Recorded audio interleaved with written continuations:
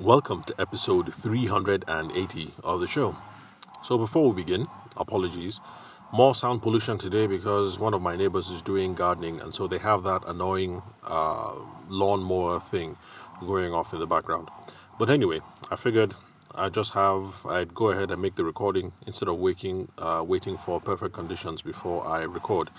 Because I want to make sure that this year, not just this year, but from now on, that I keep up with my commitment to you guys and release episodes as and when I promise to do so. So now that we're done with yesterday's rant, we can go back to the normal list of questions that we address on the show. So today I'd like to look at a quote that I saw on social media recently, and it's also something that a lot of us have been exposed to from time to time. And the reason why it's topical today is because there are folks out there who are talking about meeting customer expectations and exceeding customer expectations. And of course, some people saying arguably that what we should try to do is to exceed our customer expectations and not just to merely meet them. Because in today's today's business environment, meeting your customers' expectations is merely table stakes, is merely entry stakes. So everybody is expected to meet the expectation as good business practice. So what we should be aiming for is to exceed customer expectations. And that's something that I saw on Twitter a while ago. And I think it makes sense. We should aim for exceeding our customer expectations. So the first step to exceeding your customers' expectations is that you have to know what these expectations are in the first place. And it kind of makes sense, doesn't it? And the quote about this quote is attributed to Roy Williams, I think. I'm not sure what his background is. I'll have to check it out later on. Well, actually, that's bad production on my part, because actually I should have looked him up before coming on the podcast. Well, anyway, bottom line is the thing makes sense. You can't exceed expectations until you know what those expectations are. And that's the reason why I keep arguing and advocating for on the podcast that this is the reason why we should keep talking to our customers, especially those that we think are our ideal customers. So we make sure that our sales process has lots of questions in the qualification stage so that we get to know what their needs are, what it is that they're aiming towards. And even after we're done with delivery, we should still keep in touch with our customers, get in touch with them. I hope you enjoyed ABC 1, 2, 3. I hope we're able to live up to XYZ. Is there anything you think we could have done better? How would you like us to improve? Blah, blah, blah. It's really important to have all those conversations over the long term, and you don't just stop when the person has made the deposit and then you have delivered, because this is how you're going to get at the heart of what your customers' expectations are, and then you know what it is that you have to exceed. Now, people also try to do this using what are those things called? Questionnaires, I think, surveys, customer surveys and stuff like that. But I don't think you should be doing customer surveys, at least not in the beginning anyway, because when we craft those customer surveys, usually they are multiple choice. So there's question 1, ABC, question 2, ABC, question 3, ABC. Now, it assumes that you know all the variables and what is important about the customer experience in the first place, and so you are funneling all their answers towards A, B, and C, which you think are what are important or what are to be expected. But what we should be trying to figure out is not how will I put it? We shouldn't try to be figuring out which of our opinions we think are correct. We should be trying to figure out what opinions the customer has. So in the early days, for those of us who are still new in the business, what you should be doing is trying to be figuring out what the expectations are. And so that's the reason why I think rather than sending questionnaires or emails, it's a good idea to pick up the phone and have a conversation. Because when you pick up the phone, you have a conversation, people are talking freely, you're able to dig deeper and pivot. And then, of course, it's much more pleasant to have a phone conversation with a service provider that you enjoyed working with rather than sitting down with a multiple choice questionnaire, ABC, and then it's 30 questions. It's such a time kill and such a buzz kill. It's something that I realized early on in my wedding photography practice when I called up a particular couple to talk about the pre-wedding shoot. So I wanted some answers about how they met, places that they like to hang out, things like that, just to know more about them. And that is how I used to factor in where we would have the pre-wedding shoots done, get the ideas for pre-wedding shoots. Now, before that couple, I used to send it out as a Google document. So there'll be questions there, and then they would type the responses, and then from there, I'd take it from there. But this particular couple, at the time, wedding planning is very, very difficult and busy. But at the time, they were going through some personal circumstances that made them not so available for stuff like that. So the bride said, why don't we just have a phone call? This is a while ago anyway. This is before I started talking about I started my gospel of using the phone. So try not to be disappointed with me too much that I didn't practice what I preached. That was a long time ago. And those are some of the things that have made me to stand behind this gospel of using the phone so firmly. So she said, why not just have a phone call? So I picked up the phone, I called them. We had a fairly long discussion. It ended up going to about 15 minutes, but it was really lively. It was really animated. I got lots of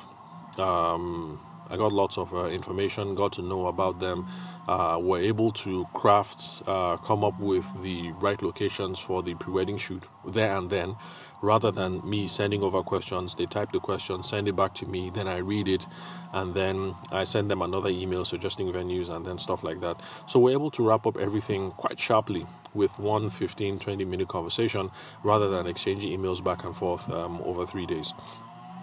So this is an example about how the phone conversation is really personable, really conversational, allows you to dig in. You'll be able to get to the root much quickly of what it is that your customers are thinking about. And I think that it should also be the process that you should follow when you're trying to figure out what their expectations are. Start off with the phone call. Now, the thing is, after you do this over the phone several times, let's say you've done this with 20 clients, you'll now see a trend emerging. I'm not saying it has to be 20. I'm just saying after you've done it with a couple of questions, you now get a sense of certain trends that customers either like this or that. And it's after that you've done this preliminary step of having conversations with all your early customers that you now know how to craft the perfect questionnaire. Because now in your questionnaires, instead of question 1 ABC, question 2 ABC, and the ABC options are what you think are important, the ABC questions will actually be what customers in the past have indicated to you that are important or are possible options.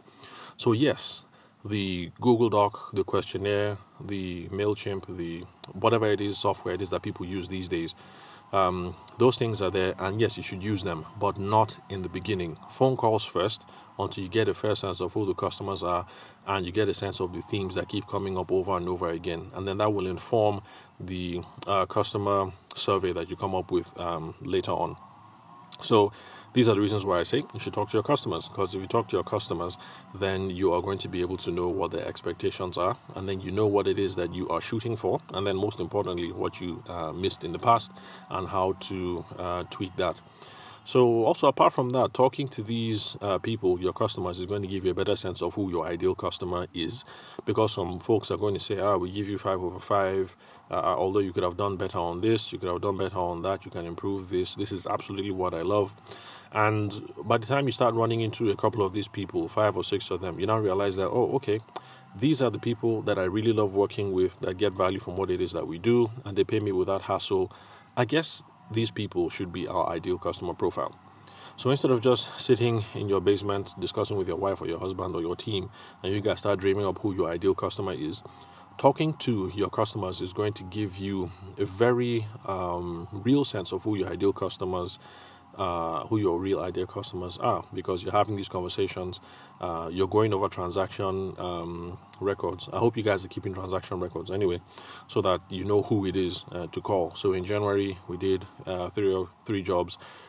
these are the invoices. And so because of that, I now know that I have to call Chukudi, Kemi, and Diana. Then in February, it was 4. I now know I'm supposed to call this person, that person. So it doesn't have to be anything too fancy. For me, the invoice is usually my first port of call, because the invoice will have, name, email address, and then a summary of what it is that was delivered. So if I just look through my invoices, then I know, okay, who it is that I need to call when I'm trying to look for some customer intel, customer opinions. So review your transaction records when you're trying to figure out who your ideal customer is. Don't sit down there and then fantasize. Or you look at Instagram and you say that, oh, this person had this client, this person had that client, oh, that is my ideal client. Go off of the actual data that you have, and you'll get a better sense. Then another reason why we should have these conversations with our customers is because they also tell us where we're leaving money on the table. Because there are some things that they're going to say that you could have done you should have done ABC better, or you could have done XYZ better. Now those are opportunities where you can improve your product, opportunities where you can improve the service itself or your delivery, and then stuff like that. And when you improve on those things, those are options that you can use in the future to derive better profits, because the value of what you're delivering overall goes up. And so that's it, pretty much what I hopped on the mic today to share with you guys. So again, the quote attributed to Roy H. Williams, that the first step to exceeding your customer expectations is to know what these expectations are. So you're not going to know these expectations until you have a conversation with a customer. It's good if you have a customer service questionnaire, but in my own opinion, your customer service questionnaire or email or whatever it is that you use, it should be informed by actual conversations that you've had in the past. So if you're new to your industry, if you're a first-time wedding photographer or a wedding planner, take the time out. You've only done 6 weddings so far. You've only done 10 so far. Take the time out, call up people and speak to them. Say, hey, Obiageli, was nice handling your wedding 2 months ago, February. I have a couple of questions to ask. I hope you don't mind. So what did you enjoy? What went wrong? What could we have done better? Did you like this particular thing? Have the conversation. If you did a good job of building rapport and building the relationship in the beginning, then it's going to pay off in spades at this point.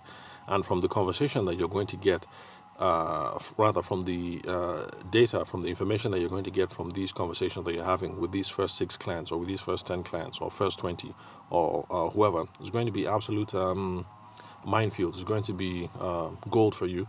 And another benefit that we don't talk about a lot is when you have conversations like this and you have 5 or 6 people in a row say, oh, you smashed it, especially this, especially this, especially this. It's a good high. It's a good buzz. And it helps you pick up the phone tomorrow to sell, or to go to the bridal fair to keep on selling.